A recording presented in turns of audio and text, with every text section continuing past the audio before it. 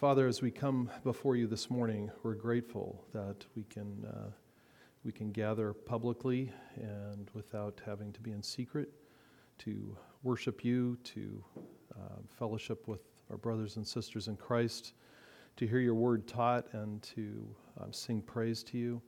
And we just ask your blessing on our services today. We ask that anyone that may come here that doesn't know you would hear the gospel and would recognize their sin and turn to Jesus as their Savior.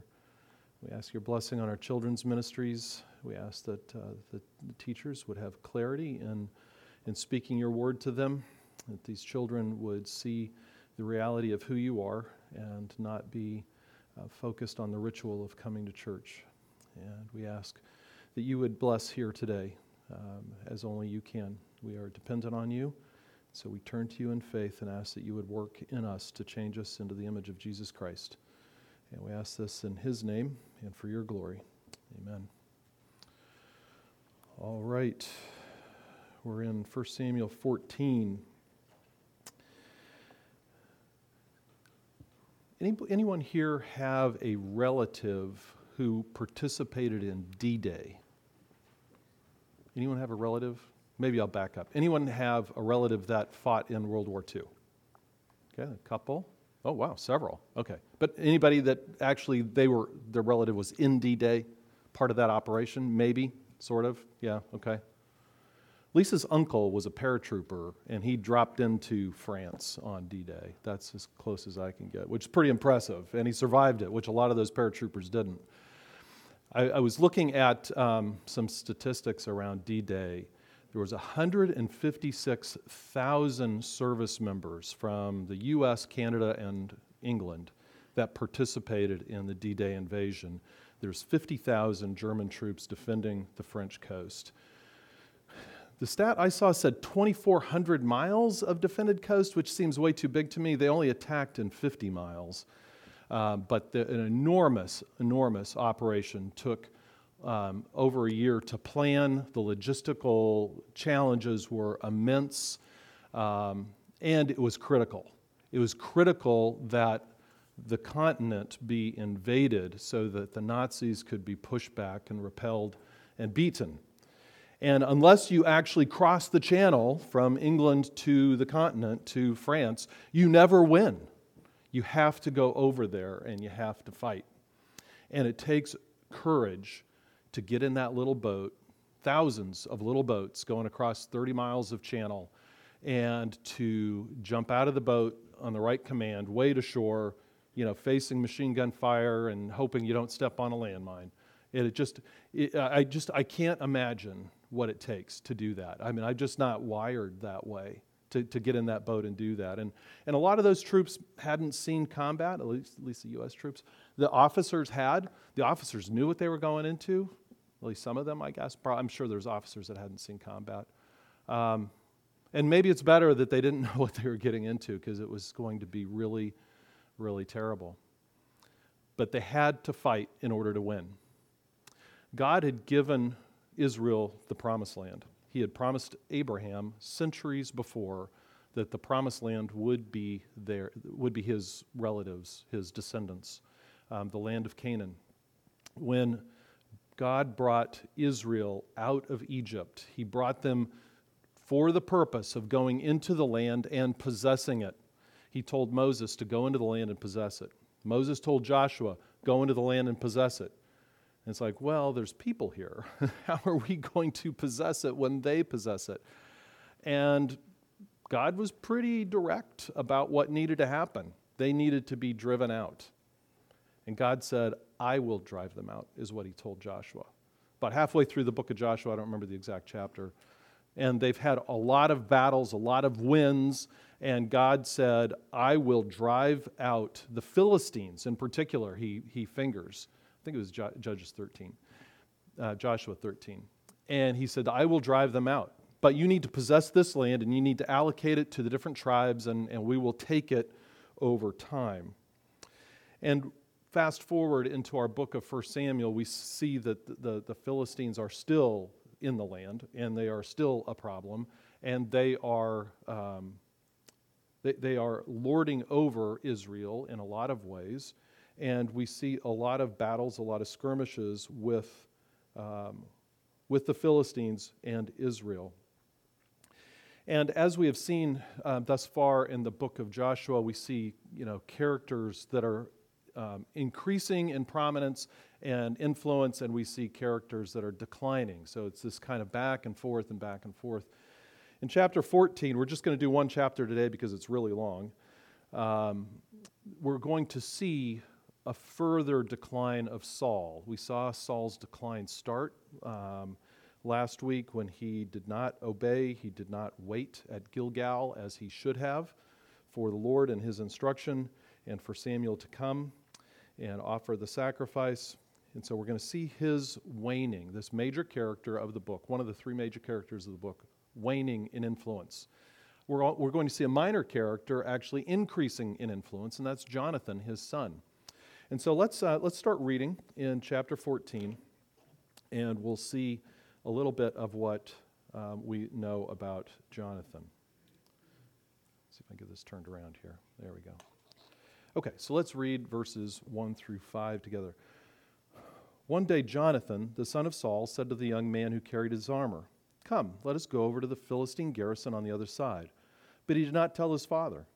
Saul was staying in the outskirts of Gibeah, in the pomegranate cave of Migron. The people who were with him were about 600 men, including Ahijah, the son of Ahitub, Ichabod's brother, son of Phinehas, son of Eli, the priest of the Lord in Shiloh, wearing an ephod. And the people did not know that Jonathan had gone. Within the passes by which Jonathan sought to go over to the Philistine garrison, there was a rocky crag on the one side and a rocky crag on the other side. The name of the one was Bozez, and the name of the other was Sinah. The one crag rose on the north in front of Michmash, and the other on the south in front of Geba. So here we see in these first 5 verses really the setting. So we have gone from chapter 13, where Saul had a failure of obedience, and now we see the chapter 14 start with the words "one day." So it's almost like once upon a time. It's almost like, okay, this is the beginning of a new story that we're going to tell you. And so we see some information given to us about Jonathan. Now, what do we know about Jonathan at this point? If we were reading this book for the very first time, what would we know about Jonathan? Not that he's a friend of David later and all of that, but what do we know about Jonathan at this point? Okay. It says he's the son of Saul. In this chapter, it says he's the son of Saul. Yeah. So he's younger than Saul anyway, right? We don't know how old he is. So given the circumstances of what's going on right here, how old do we think he is? Yeah, maybe his 20s. He was a warrior because he had someone that carried his armor. That's true. So we know that he's younger than Saul, but old enough to fight. He's also old enough to lead. He was in charge of a garrison in a previous chapter, and we know that he's a warrior. Good. Anything else? Gretchen? For the last chapter, he actually had armor. Most of the Israelites didn't. That's a good observation. He actually had armor. At the end of chapter 13, we see that the Israelites had to go to the Philistines to get their axes and plows sharpened. Is there a hand over here? Yeah. Father, if you don't know anything else about him, either he's rebellious or he doesn't trust his father. Yeah, what's that about? Why does he not tell his father? And it says the people don't know either. So this is like he's sneaking out. He's like going out in the middle of the night or something. I'm not sure that I have an answer for that as to why he didn't tell his father. Part of me thinks he didn't tell his father because his father might say no, right? And he wasn't going to take no for an answer. So is he just restless? He just can't sit still. He has to go do something. Is he rebellious? Is Havis mentioned as an alternative? That's possible, I suppose. But we see Jonathan, and we're starting to see some character develop with Jonathan. And we're going to see in this chapter 14 the character of Jonathan contrasted with the character of Saul, his father. And there's going to be a fair contrast. So what other participants do we see in these first few verses?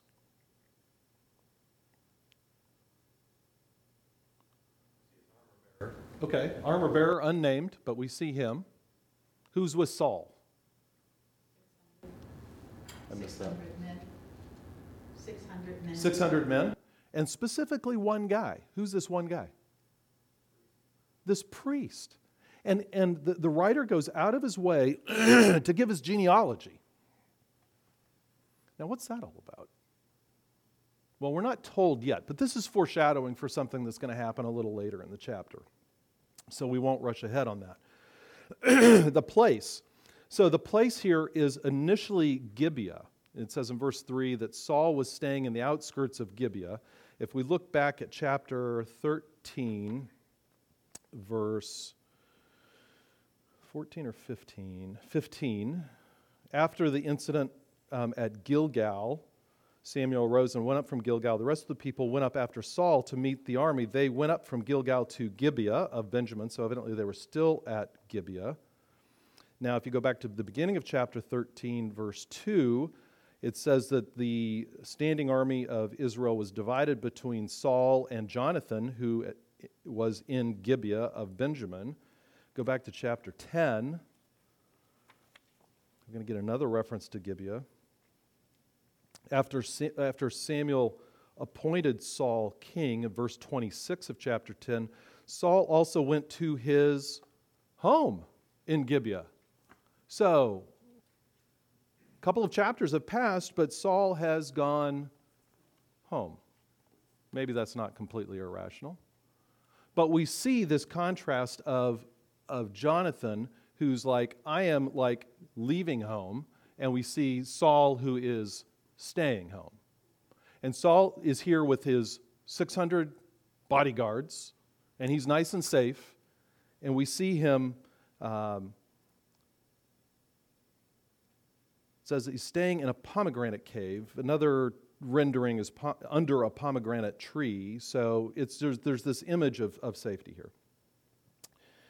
So Jonathan gets in his mind that he's going to go over to the Philistine garrison on the other side, verse 1.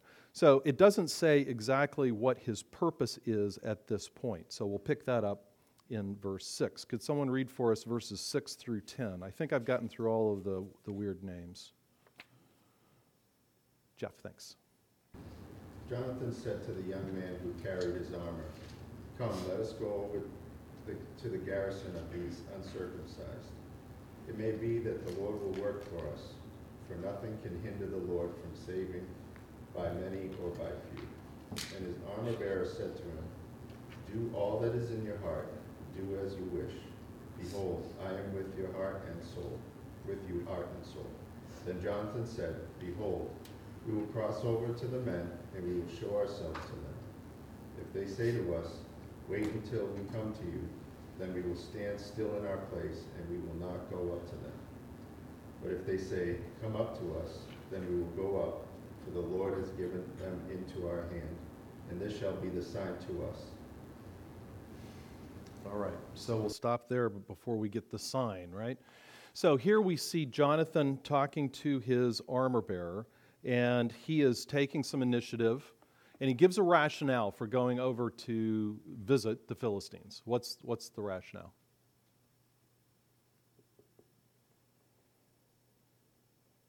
Into verse 6. Work for him and maybe they'll win. That's right. See, well, let's go see what the Lord's going to do. Maybe the Lord will deliver by our hands. And his rationale goes even further. It says at the end of verse 6 that there's nothing can hinder the Lord from saving by many or by few. So what do we see about Jonathan's view of God here? He's powerful. Trust. There's trust there, right? So God is powerful and he is trustworthy. What else? I think you've hit on the core. This is probably the key verse of the chapter. So usually I like to hide this until the end, but it didn't work out that way. Cuppy. God's. That's right. Any victory that comes is going to be God's. It's not going to be because of what they have to do. That's good. That's good. Jonathan had a big view of God. And that big view of God, that doctrinal belief, fueled what? in action. That doctrine fueled thoughts about God. God is big, so therefore, God doesn't need a lot. He doesn't need a huge army to win because God's bigger than they are.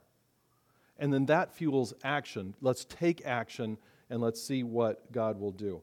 God may be willing to work for us. While this feels slightly like he's being a little presumptive on God, what we will see is that Jonathan is actually being fairly careful.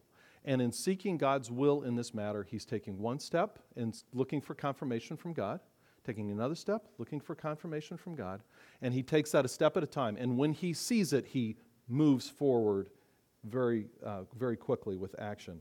He realizes that God doesn't need a lot to work with. He's not concerned about numbers. This kind of reminds me of the story of Gideon in Judges. And God sees the army that Gideon has. It's over 30,000 men, and he says, too big.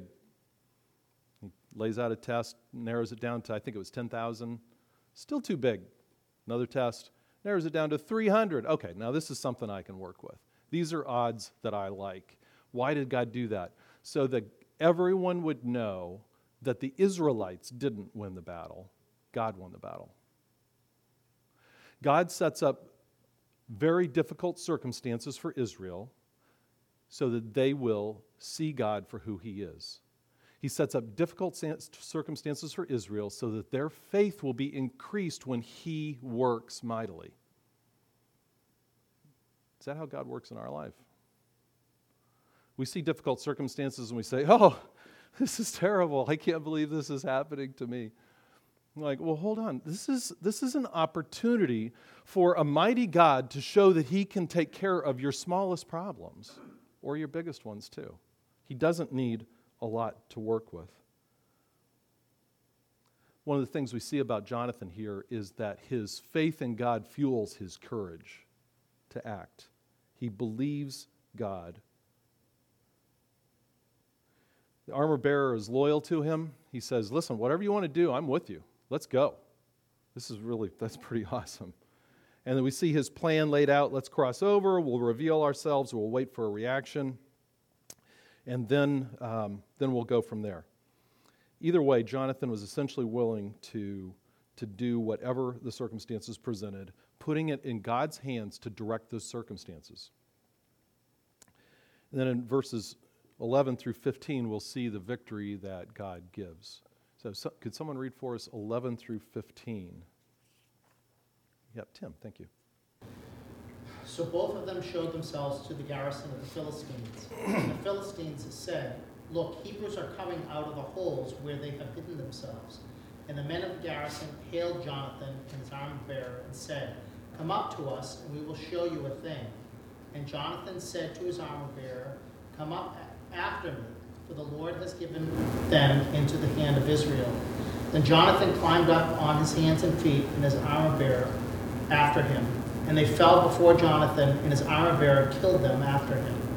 And that first strike which Jonathan and his armor bearer made killed about 20 men, within, as it were, half a furrow's length in an acre of land. And there was a panic in the camp and the field, and among all the people. The garrison and even the raiders trembled. The earth quaked, and it became a very great panic. Right.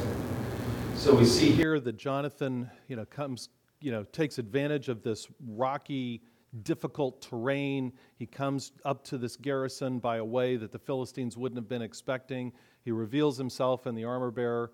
The Philistines look, and I kind of think that maybe they thought he was a deserter, and I'll show you the reason for that later on in the chapter. And they're like, oh, look at, he's crawling out of his hole. And we had seen in an earlier chapter that people of Israel were hiding themselves because they were so afraid of what the Philistines were going to do. So the Philistines are mocking them and say, come on up here. I love how this says in verse 12, come up to us and we will show you a thing. It's like, aren't you even creative to say what it is that you're going to show it to them? And they're like, well, it doesn't matter. They're like, come up here, we got something to show you. And Jonathan's like, yeah, I'm coming and I'm fighting. And this is what we're going to do. And Jonathan is like a fighting machine. He is spirit empowered here. He is doing what he came to do. He interprets this favorable answer as God has given them into our hands. And God really had. And Jonathan attacks. His armor bearer follows. And then God puts his little stamp of approval on it in verse 15. We see that there was panic in the camp, in the field, and among all the people. Can you imagine the panic? You got these two guys that are coming up, and they kill 20 guys. Those are incredible odds. And it creates a panic, and then it gets worse. It says at the end of 15, the garrison and even the raiders trembled. The earth quaked. So we had seen in earlier chapters that God sent thunder, and it panicked the Philistines.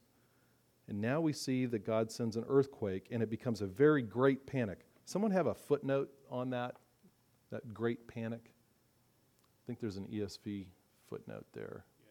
Yeah, it became a panic from God. It became a panic from God. So the writer identifies where the panic came from, that God was working in Philistine hearts to create panic for the benefit of his people. So God is blessing Jonathan's initiative against the enemy, and God gets directly involved. Now, what's Saul doing this whole time? Saul is probably about 4 miles away, and there is rough terrain in between, and he has scouts that are looking and seeing, because the information comes back to the camp where Saul is. It comes back to Gibeah. And so we'll see that Saul joins the attack, but it's kind of this odd set of decision-making situation where Saul doesn't just jump up and rush into battle. And you have to stop and think, what's going on in Saul's mind right now? What just happened? I mean, we don't know the time lag between chapter 13 and chapter 14. They were still in the same location. So I'm inclined to think that it wasn't a huge time lag, but it probably wasn't the next day either, given how chapter 14 starts. But Saul may be remembering that he failed to wait for Samuel to come, and he rushed in and offered the sacrifice when he shouldn't have. And if that's what he's thinking, he may be thinking, I'm not going to do that again. So I don't want to be overly critical of Saul in this, but he does have this odd decision-making activity. The Philistine activity is observed. We're not going to take the time to read all of these verses here. And Saul asks in verse 17, who's missing? And, why is there a tumult going on over there? In other words, who from here is over there causing all of this stir? And it appears that Saul gets a little wrapped up in the analysis here. Some of the commentators I looked at were pretty tough on Saul for this. They say things like, Saul acted when he should have prayed and prayed when he should have acted. This is a man who didn't have terrific judgment as a leader, and he didn't have a terrific spiritual lifeline. He needed Samuel. He needed Samuel to help him to understand when to pray and when to act. And so he is flapping in the wind here. And so what does he do? He starts acting. I put in the notes here that it's consideration of God's will. He acts like he wants to know God's will. Look at verse 18. Saul said to Ahijah, so this is the priest who was identified before, bring the ark of God here, for the ark of God went at that time with the people of Israel. Okay, does this sound vaguely familiar? Haven't we done this before? If you go back in the chapter, is it chapter 4, where Israel lost a battle to the Philistines, so what do they do the next day? Okay, let's get the ark out here, and the ark will be the difference maker. Let's get our rabbit's foot. Let's get our lucky charm, and that'll take care of it. We will bring God to the battle. They're looking at the ark in a very ritualistic kind of way. And so Saul seems to not be taking any chances. He takes his priest and he takes the ark with him where he goes. This has led has led people to think that Shiloh has been destroyed in one of the Philistine battles because the ark isn't at Shiloh anymore. You may remember it was in the house of, I've forgotten who. It was in somebody's house for 20 years or whatever. So evidently, that was just where it got parked. But here it's out with the people, out with the army. In verse 19, Saul is talking to the priest, and the tumult in the camp of the Philistines increased more and more. So Saul said to the priest, "Withdraw your hand." So evidently, Saul's not getting answers, is what it appears. It doesn't say that he got any answers. So we're left with that implication. So a little bit of speculation in there, but I think that's probably right. So is he being overcautious in this? Should he have waited further and said, "Listen, I am not going until we hear from God"? Well, he's not going to hear from God because of the sin that has been committed. It appears that he did not get an answer. It also appears that there's two factors that stop him from this inquiry. One is the implication that he hasn't gotten an answer. The second is explicit. It says, the tumult in the camp of the Philistines increased more and more. This sounds familiar from chapter 13, where the reason that Saul said he sacrificed is the people were dispersing. He saw the circumstances around him, and it caused fear in his heart, and he said, "I have to act." Instead of seeing the circumstances around him and having faith in God and saying, "I need to rely on Him." That's the difference. We see a stark contrast between Saul and Jonathan. Jonathan took a step, waited on God. Took a step, waited on God. And God gave him the victory. God did it. Here we see Saul tries to wait on God, gets impatient because the circumstances around him are causing him to panic a little bit. So just as he abandoned waiting for Samuel and offering the sacrifice in chapter 13 when the people were dispersing, so now he abandons seeking God's direction when the tumult among the Philistines increases. Hearing God speak in spite of the noise of circumstances is difficult. When we have noisy circumstances going on around us, one thing we need to do is be quiet and wait before the Lord and listen for Him to speak through His Word. It's hard to do that sometimes. It's hard to do that when the circumstances of financial problem, a health problem, a work problem, a relationship problem, a family problem, one of those things starts happening and it is screaming so loudly into our life, it's difficult to stop and wait and listen and say, "God, I am waiting on you. I'm relying on you to act. I'm going to take a step. I'm going to wait and see what you say and what doors you open." So we see now Saul jumps into the battle and he leads the attack. He seizes the opportunity, and we see others join in the fight in these verses 20 to 23.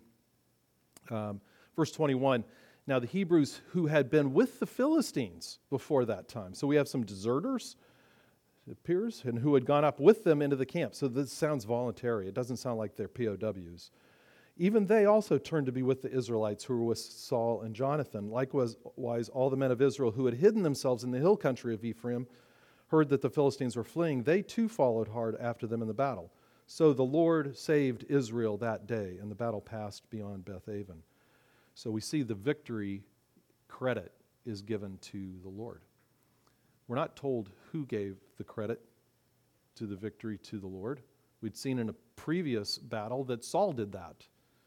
It doesn't say that here. So I'm inclined to believe that the difference between the way these stories are accounted for shows that Saul wasn't the one that was doing this.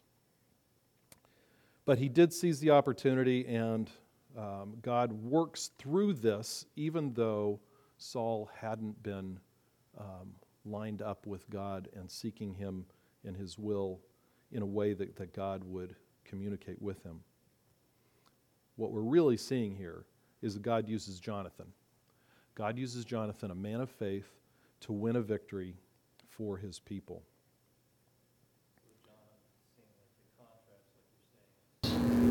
You know, God wants our heart. So that's Jonathan, right? So you're seeing, you know, he loves God, as opposed to Saul. All right, bring the things, you know. Yeah, right. You know, bring the things. So, but Jonathan loves God. He's inspired. Right. So maybe that's the the contrast. Well, in chapter 13, kind of a key verse was when Samuel said to Saul, God is seeking for a man after his own heart. A man whose heart is knit to God, who is one with God, who is following God rather than trying to lead God. And we see Saul just kind of thrashing around. It's like he doesn't know what to do. Like, bring me the ark, priest, let's, do this thing, figure this out and, like, do your thing, do your little magic trick, Committing to God, too. He's He like, is, well, you know what, Lord, so interesting. And Jonathan, it doesn't say this explicitly in Scripture, but what Jonathan is doing is he is fulfilling God's purpose for Israel at this point. And that goes back to where I started with God's purpose for Israel is that they would possess the land. In order to possess the land, the people in the land needed to be removed. And Jonathan is doing just that. He is following God's big will, the macro will for the country, for the people. Now we see that Saul just kind of doubles down on his thrashing around. Verse 24 through 46. He swears this oath. Let's look at the oath itself. Verse 24. And the men of Israel had been hard pressed that day. So it sounds like they fought all day long. So when in military strategy, where the most casualties happen is when one side is in flight, one side is in retreat, the other side is pursuing, and so these people don't, they have their backs to them and they're being hunted down. And this is where victory can go from just a narrow win to a massive slaughter. And so it sounds like they have been pursuing this. And it's all on foot back then, right? I mean, there's no jeeps, no tanks. They are running, they're walking, they're covering a lot of territory, hard terrain, and they are exhausted. They'd been hard pressed. So Saul had laid an oath on the people, saying, "Cursed be the man who eats food until it is evening, and I am avenged of my enemies." So none of the people tasted food. Credit to the people for following their leader. What in the world is Saul thinking? Is he thinking, listen, nobody sit down and have a meal, we don't have time for that. Nobody, take a coffee break here, it's time to work. What is going on? It's hard to imagine why he gave this command, this oath. Napoleon, much, much later, said, the army marches on its stomach. Napoleon realized that if you want the army to fight, you got to feed them. You got to keep the supply chain coming. Saul was missing that little fact. Maybe Saul didn't expect it to take so long. I don't know. I'm really at a loss as to what was going on in Saul's head that made him think that this was a good idea. Any thoughts, reactions to that? Reactions from the text. Look at the last phrase that Saul says. And I am avenged of my enemies. Wow, this sounds kind of personal, Saul.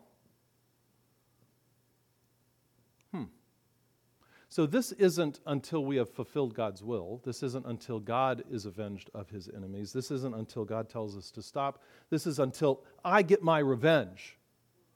Until I accomplish what I want. A little bit of a control problem here.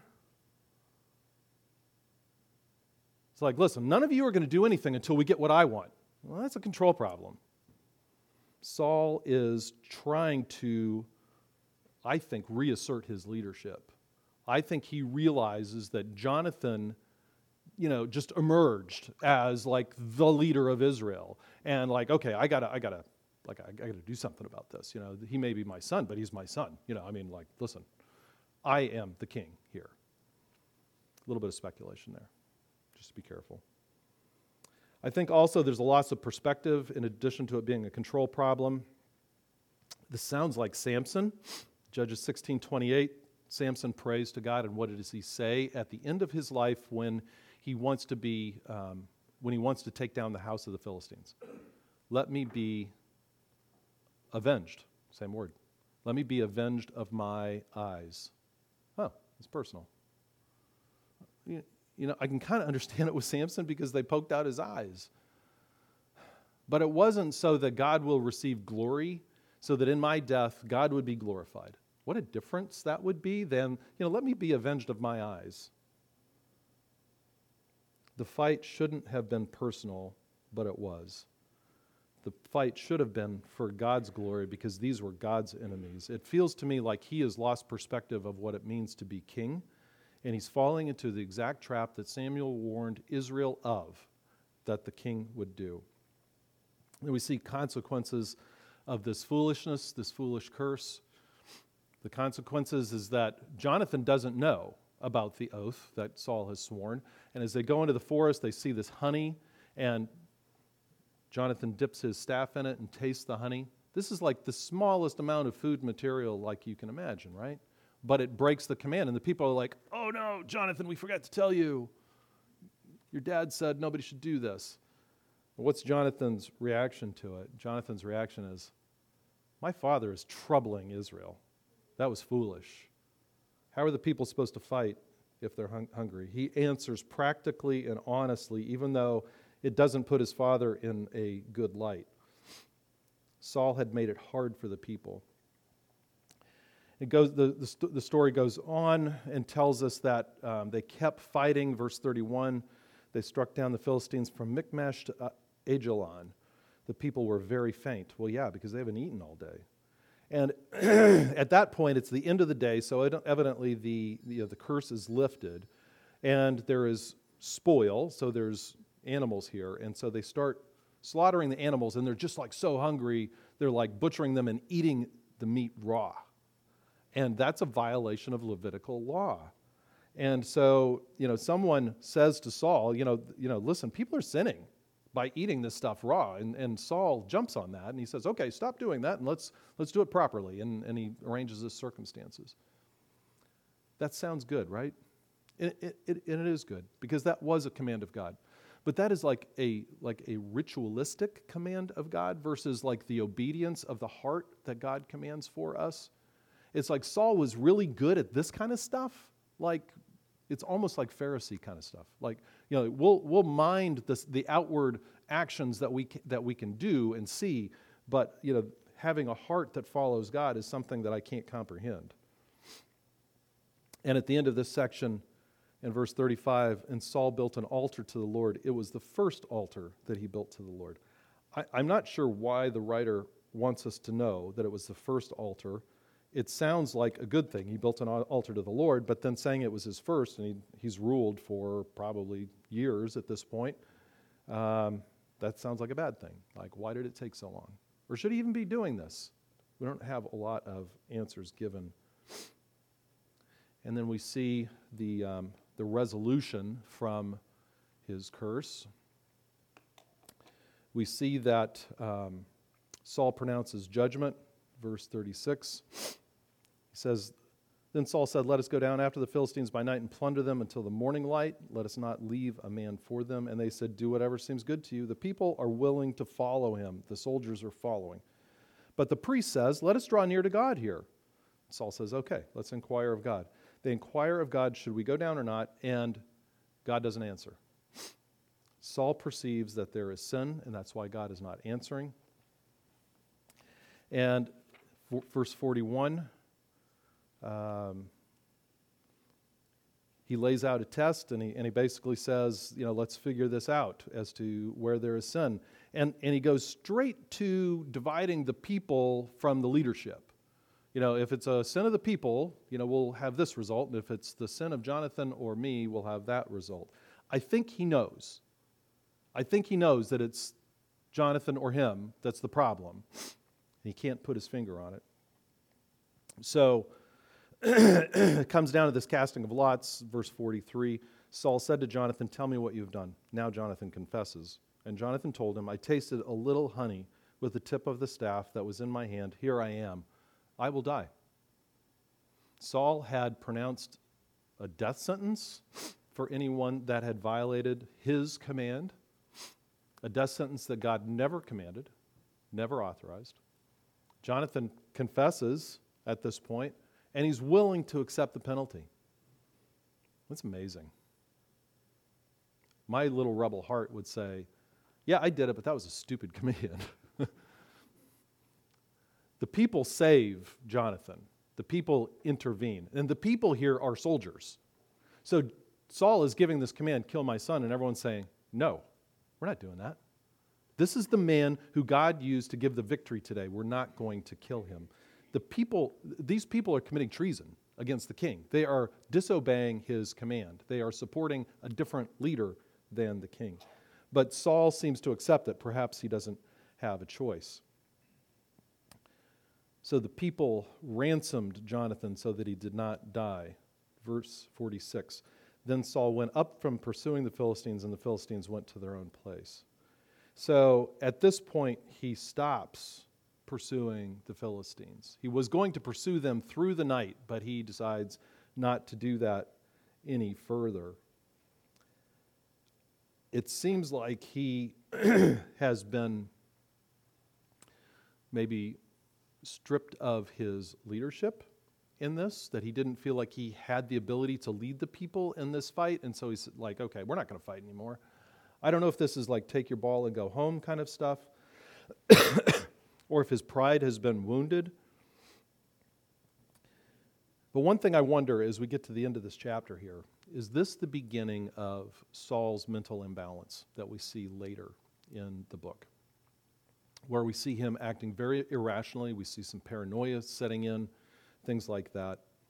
But we see that it all starts back in chapter 13 with Saul not obeying the Lord. This last section, which the last bell has rung, so we won't read, but it's kind of a postscript. It tells that Saul did some good stuff for Israel. He fought for them. It gives some family information. And his strategy was that every time he saw a strong, valiant warrior, he would take them. So we've already talked about what we learn about God here. We've learned about God that he's mighty. He doesn't take a lot to save people. We learn about man, that man is given to trust himself rather than trusting God. And when he does, that results in foolish decisions. And the overall point of the lesson today really is that courage is generated through faith, while foolishness stems from selfish reactions.